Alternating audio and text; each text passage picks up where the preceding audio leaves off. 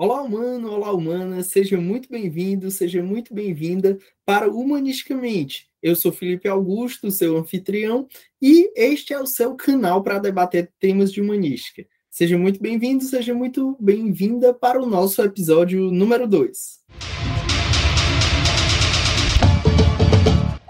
Galera, seja muito bem-vindo, seja muito bem-vinda. Este é o nosso episódio número 2 do Humanisticamente, o seu canal do YouTube, o seu podcast para debater temas de humanística. E hoje, no nosso segundo episódio, nós vamos trabalhar aqui apostas para a segunda fase do TJ do Rio Grande do Sul, do concurso de 2019, que terá sua segunda fase do concurso acontecendo apenas por conta aí do grande atraso da pandemia, acontecendo no dia 15/7/2002. Então, aqui nós vamos trabalhar temas que são apostas para a segunda fase do TJ do Rio Grande do Sul, principalmente considerando a possível examinadora do certame, tá? O concurso do Rio Grande do Sul divulgou a banca e entre os nomes que lá estão presentes, a nossa possível examinadora será a professora Márcia Santana Fernandes, que tem estudos variados, mas com ênfase em bioética e a questão de direito digital e proteção de dados, tá? Ela tem um estudo bem atento nessa parte. Eu estou gravando esse episódio 2 do Humanisticamente sobre essa temática a pedido dos alunos do curso do Ouse Saber. O Ouse, né? Vocês sabem, eu sou professor do Ouse Saber, e lá eu ministro cursos específicos para todos os certames da magistratura. E sempre que cai em provas de magistratura, Ministério Público, defensoria, seja qual for a banca, seja de onde for, se cai humanística, nós estamos ministrando cursos lá no Ouse Saber. E aí, eu ministrei todas as aulas do curso, esgotei todos os pontos do edital, e tempos depois veio aí a divulgação da comissão do concurso, com a divulgação da professora Márcia Santana. E aí, os alunos pediram para eu fazer eventuais complementações, então aqui as minhas apostas vão ser estas, não significa que são apenas estas, no curso eu trabalho muitas outras apostas, né? A gente esgota todos os pontos do edital, mas aqui, neste vídeo aqui, que já está nas vésperas da prova, quando gravado, quando da gravação desse vídeo, nós estamos aí na véspera das provas, eu vou trabalhar alguns pontos que são diretamente interessantes para a professora Márcia, nossa possível examinadora. Não tenho certeza absoluta que ela é a possível examinadora, mas da análise do currículo dela e da análise do currículo dos demais examinadores, a gente pode ter uma boa crença aí de que ela é de fato a examinadora. Então, aqui eu só vou trabalhar temas que eu explorei muito pouco no nosso curso regular, para servir aí como um complemento para a galera que vai fazer o concurso, tá? Antes de entrar especificamente nesses pontos, só chamar a atenção de vocês que vão fazer a prova, de quem é a nossa possível examinadora. Ela é advogada, consultora na área de bioética e saúde e proteção de dados pessoais, é pós-doutora pelo Programa de Pós-Graduação de Medicina e Ciências Médicas da Faculdade de Medicina da URGS, né, como os gaúchos chamam a Universidade Federal do Rio Grande do Sul, e do PPG da Faculdade de Direito. Especialista em Direito Internacional pela Universidade de São Paulo, graduado em Ciências Jurídicas e Sociais pela PUC São Paulo. Tem um Research Fellow no Digital Society Interactive da Universidade de Zurique. Então, percebam como ela é estudiosa de Direito Digital. E tem muitas pesquisas na área de bioética e de direito digital, e muitas vezes mixando as duas áreas, o que pode ser uma boa temática aí para a gente também. E eu vou mostrar para vocês, e vocês vão ver que não seria nenhuma loucura, não seria nada descabido que viesse alguma questão mixando direito digital com bioética. Sério, professor, que medo. Não precisa ter medo, vocês vão ver que isso não é um bicho de 7 cabeças. Inclusive, eu entrei no currículo Lattes da professora, bem como li, não na íntegra, mas partes que eu considero mais importantes da tese de doutorado dela, para a gente ter aqui alguns pontos para nos embasar. Uma coisa que eu acho que é um bom indicativo do que ela está estudando e do que tem mais probabilidade de cair, é ver suas mais recentes publicações, e ela publicou um texto recentemente que são os diferentes processos de consentimento na pesquisa envolvendo seres humanos e na assistência à saúde e à proteção de dados. Então, a questão da proteção de dados e a bioética aí em interação é um texto que não é muito complexo, é bastante acessível e, por isso mesmo, pode ter aí uma porta para a gente saber o que vai cair na prova do TJ do Rio Grande do Sul, tá bom? Eu não vou começar aqui pela proteção de dados, eu tenho outras temáticas anteriores, porque ela estuda inteligência artificial, ela tem artigos publicados sobre inteligência artificial, então a minha primeira aposta não vai ser sobre a parte da bioética, não vai ser sobre a parte da bioética em interação com a proteção de dados, isso eu vou deixar um pouquinho mais para frente. Eu vou começar trabalhando aqui apostas de direito digital, certo? Então, minha primeira aposta aqui para o TJ do Rio Grande do Sul, pensando na professora Márcia. Algoritmos, inteligência artificial e direito. Vai ser a nossa primeira aposta. E aí, galera, uma coisa que a gente tem que contextualizar para iniciar é o que é inteligência artificial. Por que a gente tem que contextualizar isso? Porque muito provavelmente, se você está assistindo isso aqui, você estuda direito, ou pelo menos alguma área de humanidade. Muito provavelmente você não vai ser da área das ciências da computação, a não ser que realmente você esteja estudando a parte normativa de ciência da computação. Mas o nosso público aqui, especialmente, é realmente formado por juristas que estão estudando direito digital.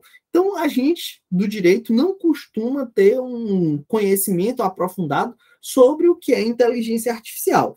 Então, o que é inteligência artificial? Vou ler aqui um pequeno trecho do meu livro que explica o que é inteligência artificial.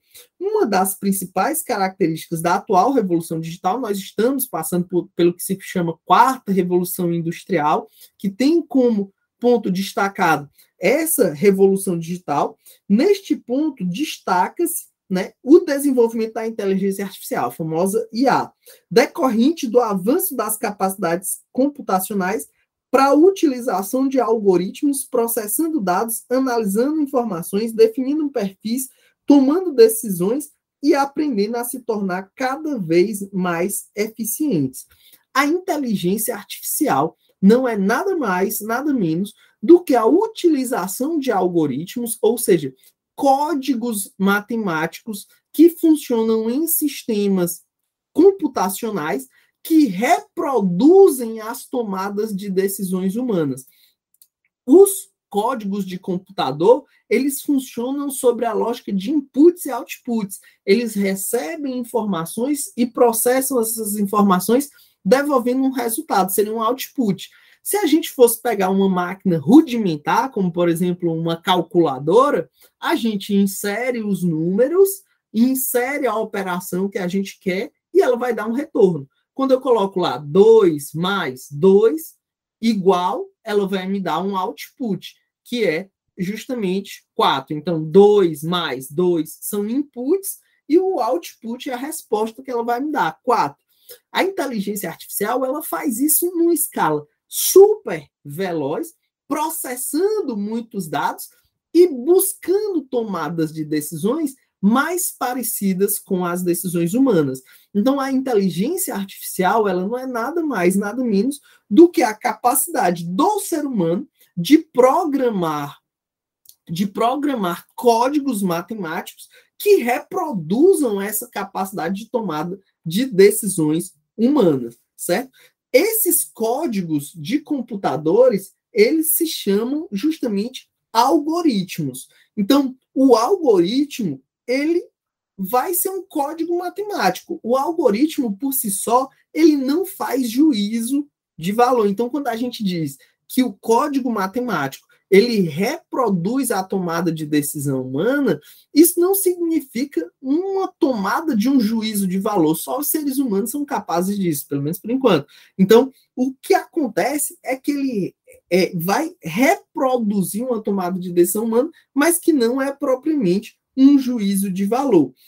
Olha aqui o que o Rômulo Valentim fala sobre isso. O algoritmo é um plano de ação pré-definido a ser seguido pelo computador de maneira que a realização contínua de pequenas tarefas simples possibilitará a realização da tarefa solicitada sem novo dispêndio de um trabalho humano.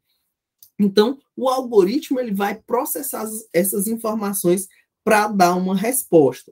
O desenvolvimento contínuo de algoritmos vem, no entanto, notabilizando uma característica relevante da quarta revolução industrial, que é justamente o chamado machine learning. O que é machine learning? O machine learning é a capacidade, justamente, das máquinas apreenderem a forma de tomada de decisões e tomarem novas decisões com base nessa tomada de decisão inicial. Então, machine learning é a técnica de análise de dados que ensina computadores a aprender com as suas próprias experiências.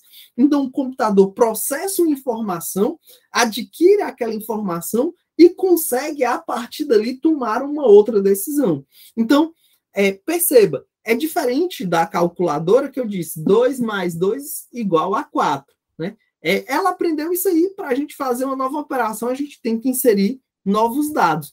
A machine learning, ela consegue aprender em cima das informações que ela já tem. Então, quanto mais dados ela recebe, mais ela consegue tomar novas decisões, fazer novas escolhas, ter novos aprendizados em cima da operação inicial. E para além do machine learning, existe uma outra vertente que é o chamado deep learning. O deep learning é uma forma específica de machine learning baseada em modelos hierárquicos mais complexos que pretendem simular como os seres humanos tomam essas decisões.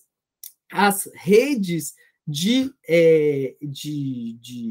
algoritmos, as redes computacionais, elas buscam reproduzir a própria forma como o cérebro humano toma decisão. E existem, inclusive, as chamadas redes neurais, que são o que há, pelo menos por enquanto, assim, de mais sofisticado, de mais tecnológico, na forma como esses algoritmos processam essas informações, tentando verdadeiramente reproduzir a tomada de decisões humanas. Então, a inteligência artificial é isso. A inteligência artificial é a capacidade de um sistema operacional de computador tomar decisões com base em algoritmos que foram pré-definidos por um ser humano e aprender a partir dessa própria tomada de decisões a partir dos dados que ele recebeu. Isso é a inteligência artificial e nós já temos algumas ferramentas de inteligência artificial funcionando dentro do judiciário brasileiro. Temos algumas experiências disso. Um exemplo talvez mais famoso seja o Vitor, né? O Vitor é uma inteligência artificial que atua no Supremo Tribunal Federal para aumentar a velocidade na tramitação dos processos que lá chegam. Ele basicamente identifica os principais temas de repercussão geral. Dentro daquele grande volume de dados que chegam de novos casos para o STF, sempre, todos os dias, ele consegue fazer uma análise daqueles dados para tentar ali aproximar o que tem a mesma temática para ir ali gerando um aglomerado de processos para verificar a repercussão geral de determinados temas. Então, nós já temos inteligências artificiais funcionando dentro do judiciário brasileiro. Qual é o grande tema que pode ser do interesse da examinadora para o TJ do Rio Grande do Sul? O grande tema é a questão ética por trás da utilização da inteligência artificial. Lembrando, vamos lembrar sempre, a possível examinadora, ela é estudiosa de bioética, de ética, é uma temática que ela gosta muito.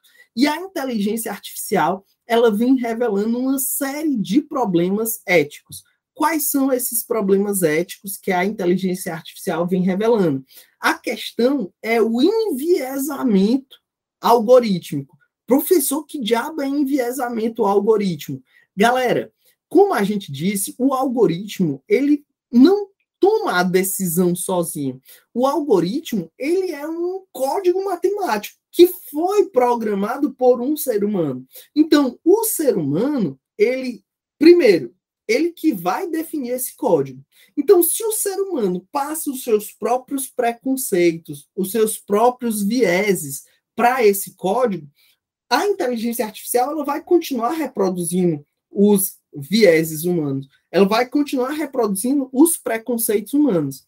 E não bastasse isso, por mais que, digamos assim, aspas, muitas aspas, porque talvez isso seja até impossível, se o código matemático for neutro, ou mesmo se o código matemático ele buscar ser desenviesado, mas os dados que são fornecidos para o algoritmo continuam sendo preconceituosos, a tomada de decisão muito provavelmente vai ser preconceituosa.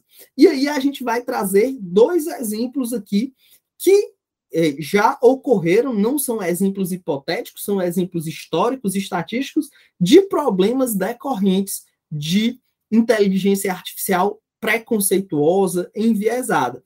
O primeiro caso é muito famoso, é o Correctional Offender Management Profiling for Alternative Sanctions, o famoso COMPAS. Uma ferramenta de inteligência artificial utilizada em alguns estados norte-americanos para fixação de penas em sentenças condenatórias a partir de índices de reincidência dos réus. O que ocorreu?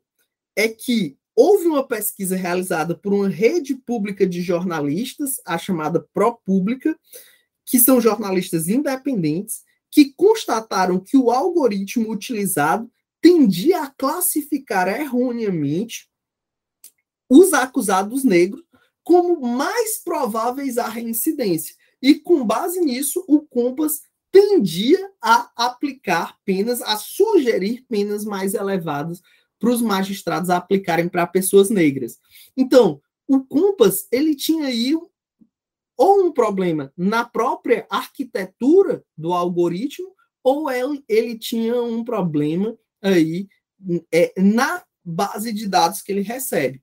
Como assim na base de dados? O que ocorre, pessoal? Imaginemos que um algoritmo foi feito, né, para perfilar perfis de possíveis criminosos, né? Algo parecido aqui com o COMPAS. O COMPAS era já para aplicar a pena, digamos que é um algoritmo para a polícia investigar possíveis criminosos. E aí a polícia usa o seu banco de dados. Se for a polícia de um país hipotético, né? Vamos imaginar aí o Brasil listão, né? Um país hipotético, o Brasil listão foi o último do Ocidente a acabar com o racismo. O Brasil listão foi o último do Ocidente a acabar com a escravidão, com o racismo não. Foi o último do Ocidente a acabar com a escravidão, e digamos que tem marcas desse racismo institucional no Brasil listão. E aí, a polícia, historicamente, prende, por questões de racismo institucional, muito mais negros do que brancos. E aí, pegam-se esses bancos de dados tradicionais, históricos da polícia, e alimentam esses bancos, alimentam uma inteligência artificial com esse banco de dados. Sendo que o banco de dados ele já vai trazer as marcas do racismo institucional. Vocês acham que o algoritmo, ao ler aquilo, ele não vai, como está recebendo dados muito marcados por esses demarcadores raciais, ele não vai tender a repetir os erros se os dados que ele recebeu já são dados marcados, tingidos pelo racismo, a tendência é que ele reproduza esse racismo, a não ser que ele seja pré-programado para, de alguma forma, tentar atenuar isso, é o que a gente chama de desenviesamento algorítmico. Então,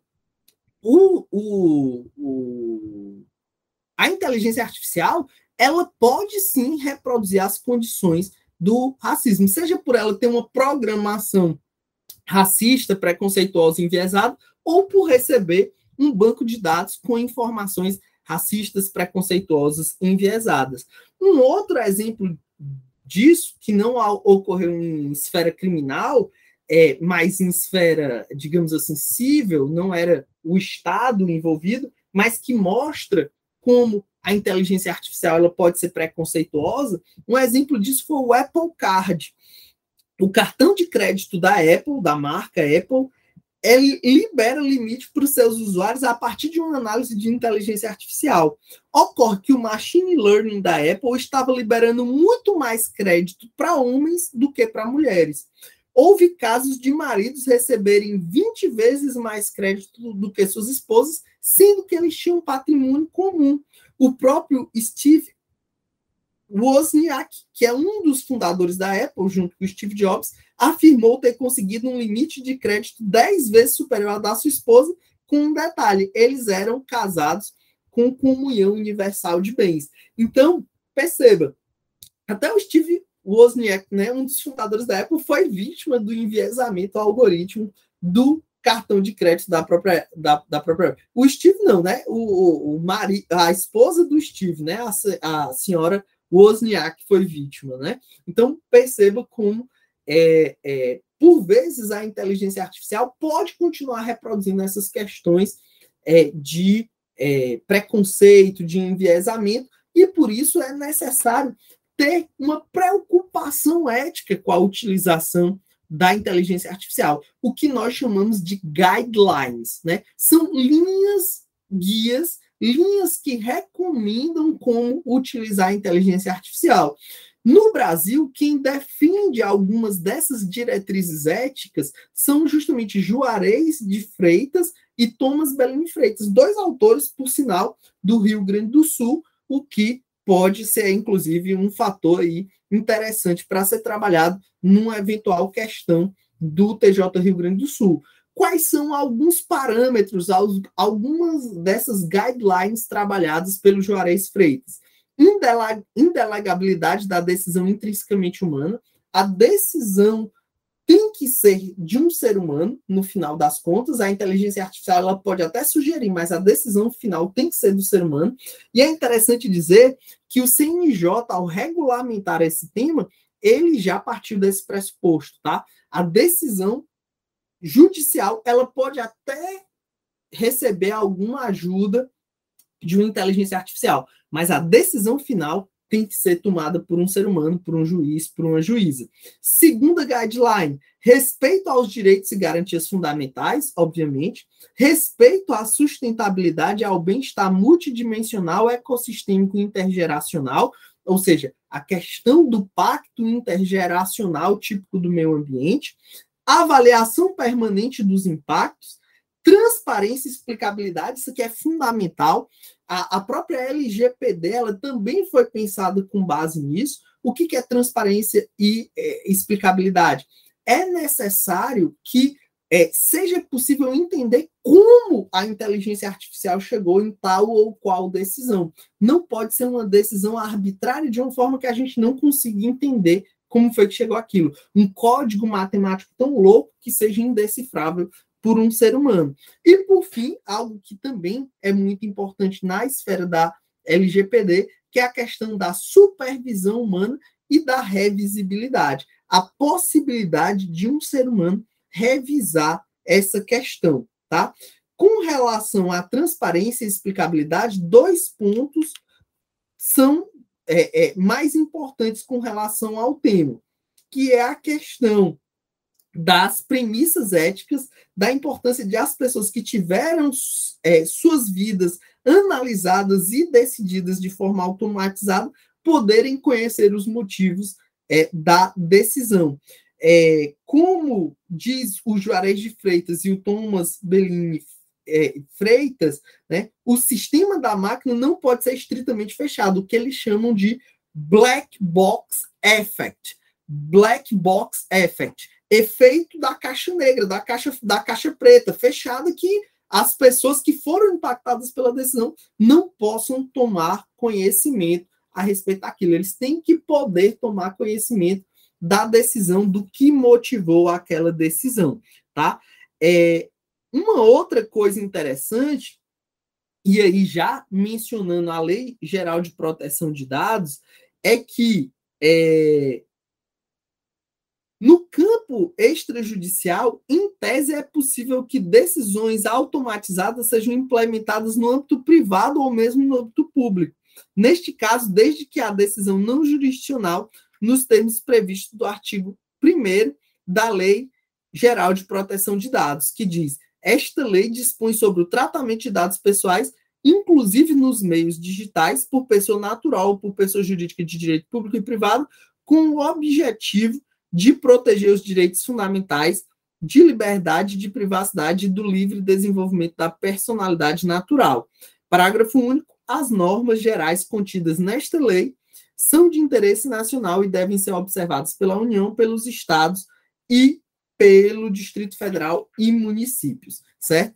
Muito importante lembrar a resolução 332 do CNJ, que permite que a inteligência artificial seja usada em apoio à tomada de decisão jurisdicional, mas não em substituição a essa. É o que eu já falei para vocês. A tomada de decisão pode ser apoiada em uma inteligência artificial, mas não pode ser exclusivamente baseada em uma inteligência artificial. Então, é muito importante frisar isso, que as máquinas ainda não podem tomar decisões jurisdicionais sozinhas. O CNJ veda isso expressamente no artigo 7º da Resolução 332 de 2020. Todas essas leituras que eu fiz aqui, citações, estão no manual de humanística, certo? Então, tá tudo aqui no manual de humanística para vocês saberem de onde eu estou lendo. Próxima aposta, aqui já foi a nossa primeira aposta, né? Nossa primeira aposta sobre inteligência artificial e questões éticas envolvendo inteligência artificial. A nossa próxima aposta vai ser sobre a questão ética, certo? Ou bioética, para ser mais específico. E aí, sobre este tema, nós vamos trabalhar aqui um trecho que eu acho importante da tese de doutorado da nossa examinadora, certo? A nossa examinadora, ela, na sua tese de doutorado, ela investigou a questão das células-tronco, certo? Da pesquisa com célula-tronco e as questões éticas envolvidas com a pesquisa de célula-tronco, em especial o sentimento das pessoas nas pesquisas com célula-tronco.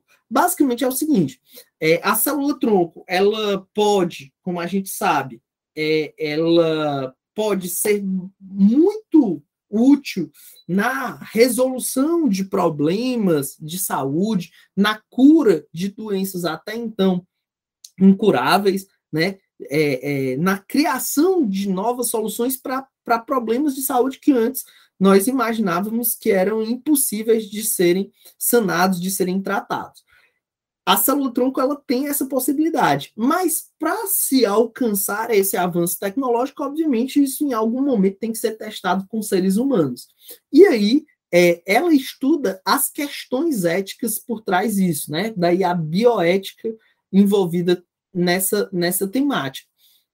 E ela vai justamente pesquisar a questão do consentimento. A pessoa consentir com a realização da pesquisa com células-tronco, envolvendo esse ser humano aí que vai estar diretamente relacionado com essa pesquisa. E um ponto que me chamou a atenção é a questão dos direitos humanos e a garantia ao acesso do conhecimento científico.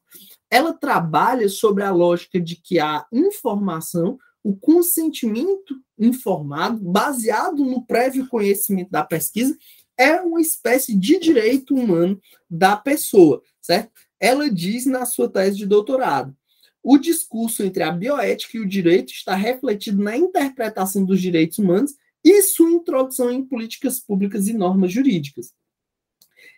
Em especial, questionar o patenteamento de células-tronco humano reflete uma atitude contra a coisificação do ser humano, ou seja, a favor da proteção do ser humano como um ser que é consciente e que, com base nisso, tem um poder de autodeterminação. Não é uma coisa. As coisas têm preço, o ser humano tem dignidade, como já dizia o Kant. Então, os direitos humanos, na atualidade, ampliaram seu espectro de atuação e de entendimento.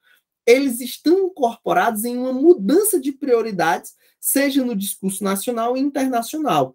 E aí, ela vai fazer uma defesa interessante, que é a defesa da universalização dos direitos humanos, ou pelo menos de uma pauta mínima de direitos humanos. Ela vai defender isso com base no Amartya Sen, na Judith Martins Costa e também do Hans Jonas, certo? Ela vai defender isso com base nesses autores em especial.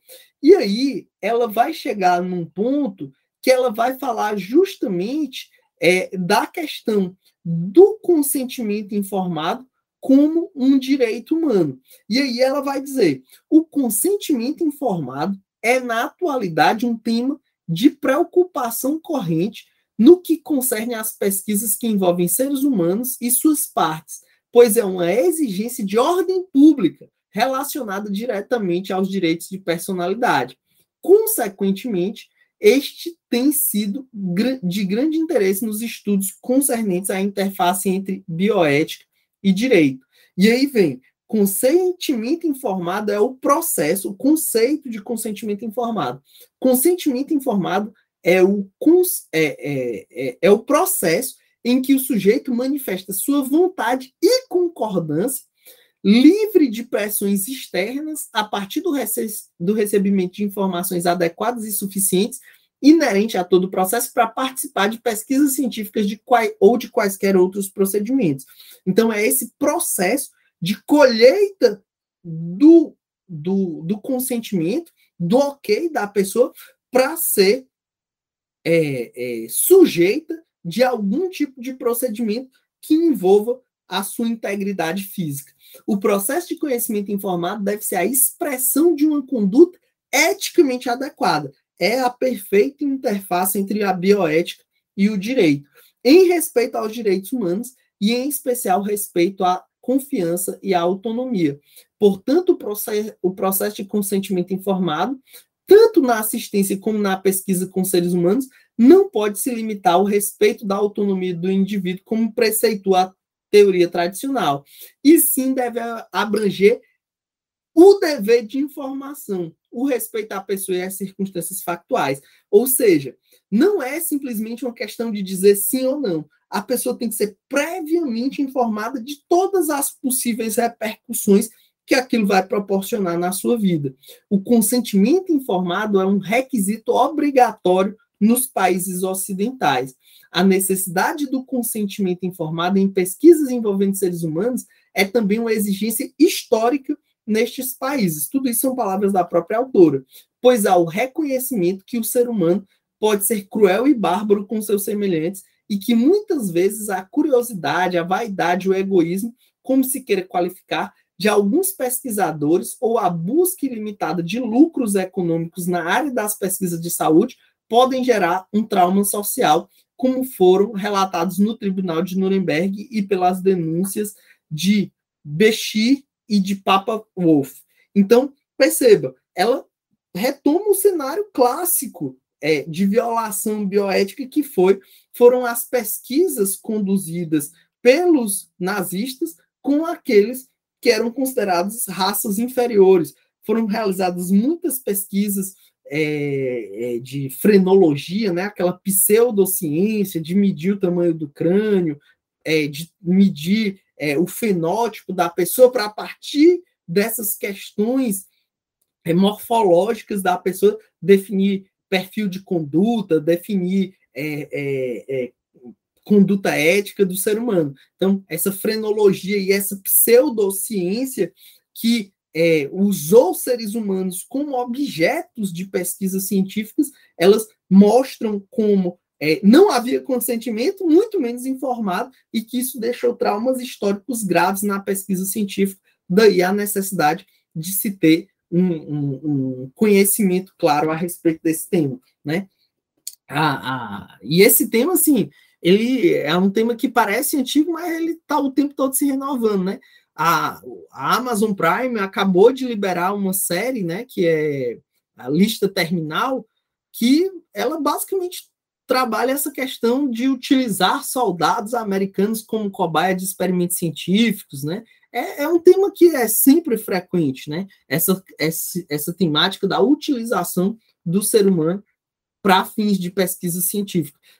O Japão imperial, um pouco antes da Segunda Guerra Mundial e durante a Segunda Guerra Mundial, fez muito isso também. Então, assim, nós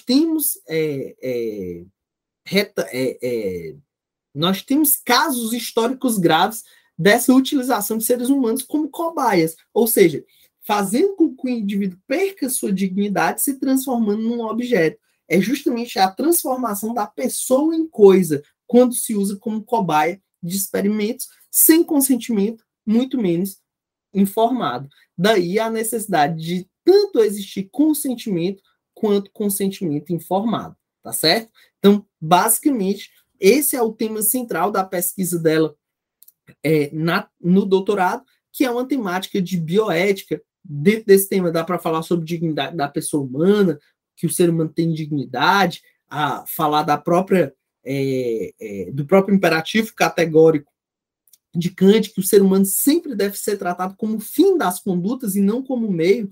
Quando a gente coloca o ser humano numa posição de cobaia, ele está sendo utilizado como um meio para um fim, né? Muitas vezes se entra naquela discussão utilitarista, né, de dizer, não, mas foram 10 seres humanos que foram usados como cobaias para beneficiar 1 milhão de pessoas. Isso é uma ética utilitarista, que é incompatível com a ética da dignidade da pessoa humana, que tem uma base moral kantiana. Nós não podemos usar indivíduos como meios para alcançar um fim. O ser humano sempre tem que ser o fim das condutas e não o meio. E é por isso que a dignidade é da pessoa humana e não humana. Não é simplesmente a dignidade humana, é a dignidade da pessoa humana, porque nós não podemos usar alguns seres humanos para serem sacrificados em benefício de outros, mesmo que esses outros sejam a maioria. É justamente a diferença entre a ética da dignidade utilitarista e a ética da dignidade moral, principalmente numa lógica kantiana. Então, aqui nós vemos claramente uma utilização da dignidade da pessoa humana contra uma lógica utilitarista, tá bem? Esse era o tema de bioética que eu queria trabalhar como aposta com vocês. E caminhando aqui para o encerramento das nossas apostas, eu queria trabalhar um tema que está na interseção entre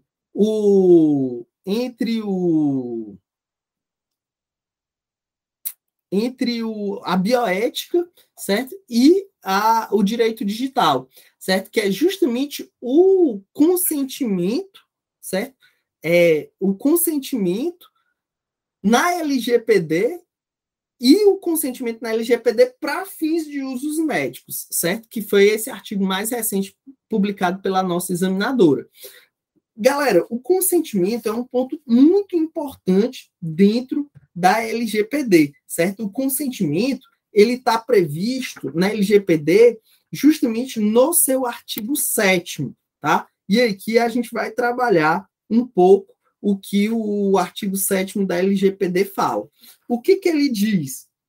Ele diz, o tratamento de dados pessoais somente poderá ser realizado nas seguintes hipóteses. 1, mediante fornecimento do consentimento do titular. Então, o primeiro ponto é, para que eu possa tratar dados pessoais, eu tenho que ter o consentimento do titular. 2, para o cumprimento da obrigação legal regulatória pelo controlador, pela administração pública para o tratamento e uso compartilhado de dados necessários à execução de políticas públicas previstas em leis e regulamentos respaldados em contratos e convênios ou instrumentos congêneres observado à disposição do capítulo 4 desta lei, para a realização de estudos por órgãos de pesquisa garantida, sempre que possível, a anonimização de dados pessoais, quando necessário para a execução de contrato ou procedimentos preliminares relacionados a contrato do qual seja parte o titular a pedido do titular de dados. 6, para o exercício regular de direitos em processo judicial, administrativo ou arbitral, esse último nos termos da Lei 9.307, que é a lei de arbitragem. 7, para a proteção da vida ou incolumidade física do titular de terceiro. 8, para tutela da saúde, exclusivamente em procedimento realizado por profissionais da saúde, serviço de saúde ou autoridade sanitária, quando necessário para atender os interesses legítimos do controlador ou de terceiro, exceto no caso de prevalecerem direitos e liberdades fundamentais do titular que exijam proteção de dados pessoais, ou para a proteção do crédito, inclusive quanto ao disposto na legislação pertinente. Então, você percebe aí que a nossa lei, ela colocou várias possibilidades para o tratamento dos dados pessoais. Apenas uma delas é o consentimento. Então, existem várias outras que vão permitir o uso de dados pessoais, inclusive para a proteção da vida ou incolumidade física do seu titular e para a tutela de saúde, e aqui não se coloca como exigência o consentimento. Então, com relação ao artigo 7º, destaca-se o fato de o consentimento não ter preponderância sobre os outros fatores que autorizam o tratamento de dados pessoais. Ou seja, o consentimento é dispensado quando os dados são tornados manifestamente públicos pelo titular. Além disso, mesmo o consentimento só autoriza o uso de dados públicos por quem autorizou, não podendo haver a transferência dessas informações sem autorização expressa. Então, perceba que o consentimento ele é o primeiro requisito, mas tem todas essas outras situações em que os dados pessoais podem ser tratados sem o pré-requisito ou pressuposto do consentimento. Com isso, a gente pode ver o que a autora fala quando a gente trabalha o consentimento na LGPD dentro das questões de saúde. Ela diz: o consentimento da LGPD é uma das bases legais para o tratamento, devendo ser considerado em políticas de proteção de dados e privacidade, mas não apenas como um processo de faz de conta. Nesse sentido, será necessário elencar 3 premissas postas na LGPD diretamente relacionadas à pesquisa envolvendo seres humanos na área de saúde. Então, perceba, LGPD, tratamento de dados pessoais, consentimento dentro da área de saúde. Esse é o tema que ela está trabalhando, seria uma excelente questão de prova. Quais são os 3 pressupostos fundamentais, as 3 premissas fundamentais que ela trabalha? Primeiro, o tratamento de dados pessoais poderá ser realizado em situações de pesquisa, desde que realizados por órgãos de pesquisa. Artigo 5º, inciso 18, certo? E ela vai dizer que esse tratamento de dados pessoais, ele só poderá ser realizado em situações de pesquisa realizadas por órgão de pesquisa. Primeiro ponto, né? Então, esse tratamento de dados pessoais só por órgãos de pesquisa. 2, a LGPD dispensa o consentimento. Olha o que eu falei, dispensa o consentimento. Artigo 8º, quando outras bases legais legitimarem o tratamento de dados previstos no artigo 7º e 11. Dentre as situações de dispensa do consentimento em situação envolvendo a área de saúde, destaca-se o artigo 7º, 4 e 7, que é justamente para pesquisa, para proteção da saúde ou para realização de tratamento médico. Então, a LGPD dispensa o consentimento se nós estivermos falando de risco à vida, de pesquisa ou de tratamento de saúde. E 3, a LGPD autoriza, no seu artigo 3º e parágrafos, o tratamento de dados pessoais para a realização de estudos em saúde pública. Diz o artigo que os órgãos de pesquisa poderão ter acesso às bases dos dados pessoais que serão tratados exclusivamente dentro do órgão e estritamente para fins de pesquisa. Então, perceba que, diferente do que ela trata na pesquisa sobre células-troncos, aqui, quando a gente está olhando o aspecto geral de pesquisas em geral de saúde, a LGPD, ou seja, nós estamos falando de dados pessoais e não da utilização do próprio ser humano como objeto de pesquisa, mas da utilização de seus dados para fazer pesquisa. Então, imagine aí, para fazer os levantamentos a respeito da Covid no Brasil, todo dia minerados e tratados milhares de dados pessoais para fazer as curvas, né, de crescimento, de declínio dos casos de Covid, eram os dados pessoais que estavam sendo tratados. Perceba que essa situação é diferente da situação que a autora trabalha na sua tese de doutorado. Na tese de doutorado, ela deixa claro que o consentimento informado é para que a pessoa seja sujeita de uma pesquisa. É o meu corpo que vai sofrer a pesquisa. Aqui não. Aqui a gente está falando de dados. Usar dados para pesquisa científica na área de saúde. E aí não precisa de consentimento. Quando a gente estiver falando de risco de morte, né, envolver a vida da pessoa, pesquisa e tratamento de saúde. E o artigo 13 ainda é mais específico e elucidativo ao dizer que para fazer essas pesquisas, estudos na área de saúde pública, os órgãos de pesquisa poderão ter acesso às bases de dados pessoais. Então, esses tratamentos de dados poderão ser usados sempre, exclusivamente dentro do órgão e estritamente para a finalidade de realização dos estudos. Então, não confundir o que ela trabalha lá na tese de doutorado dela, que é o ser humano como sujeito de pesquisa, sendo um sujeito da pesquisa, nesse caso ele tem que ter o consentimento informado, diferente da utilização dos dados pessoais, que estão registrados aí em vários meios telemáticos, tá? Então, ela vai concluir que, partindo dessas premissas, é importante focar dois aspectos. A finalidade e a forma de processamento do consentimento exigido pela LGPD são distintas dos necessários para a realização de pesquisas envolvendo seres humanos. Ou seja, uma coisa é a pesquisa dos dados, outra coisa é a pesquisa envolvendo o ser humano. Estes processos de consentimento não têm os mesmos efeitos jurídicos, nem são excludentes. Ambos podem ser necessários, conjuntamente ou não, de acordo com o caso concreto. Então, essa é a conclusão aí da utilização de dados pessoais com base na LGPD, né, para realização de pesquisas na área da saúde. Dito isso, galera, eu concluo aqui as minhas breves apostas, né? Lembrando que eu trabalhei as minhas apostas principais no curso, lá no curso de Humanística para o TJ do Rio Grande do Sul. Aqui é apenas uma pequena complementação para que vocês possam aí se divertir um pouco, certo, com essa temática. E a minha indicação bibliográfica para vocês, tá? Eu disse que sempre no final aqui a gente vai ter uma dica cultural, né? Vou dar 2 dicas culturais aqui para vocês. A nossa primeira dica, só um segundo, deixa eu pegar aqui o nome certinho da obra.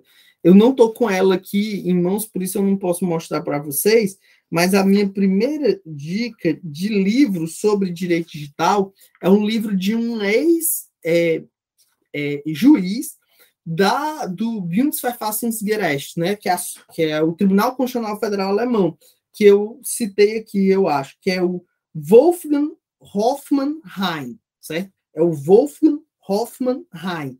O nome do livro dele é Teoria Geral do Direito Digital, Transformação Digital e Desafios para o Direito, que foi publicado pela editora Forense do Rio de Janeiro em 2021. Então, Wolfgang, esse gang é G-A-N-G, né? Wolfgang com W, Wolfgang Hofmannsheim, tracinho Heim, né? Hoffmann,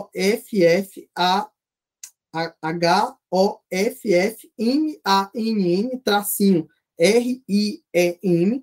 Então, Wolfgang Hofmannsheim, Teoria Geral do Direito Digital, Transformação Digital e Desafios para o Direito, publicado pela editora Forense do Rio de Janeiro. Tá? Essa é a minha primeira indicação cultural, para quem quiser se aprofundar no tema do direito digital.